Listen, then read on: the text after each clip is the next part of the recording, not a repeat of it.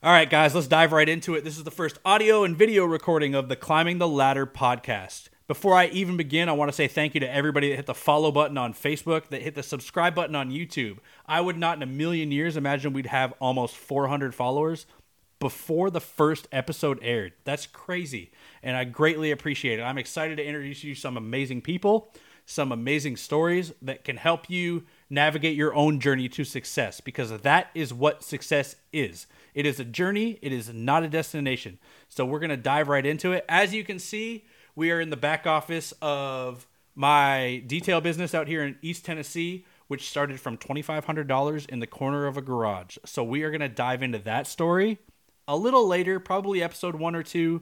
But my main goal is to get you introduced to some amazing people, get you introduced to some amazing stories, and get you interested in the channel, because that's what it's all about. We're going to be diving in headfirst into stories of individuals who have navigated twists and turns of their careers through hardships, challenges, and overcoming adversity. They're going to be sharing valuable information, insights, lessons, everything they learned along the way so you can navigate your own path to success, whether you're a seasoned professional or just starting out.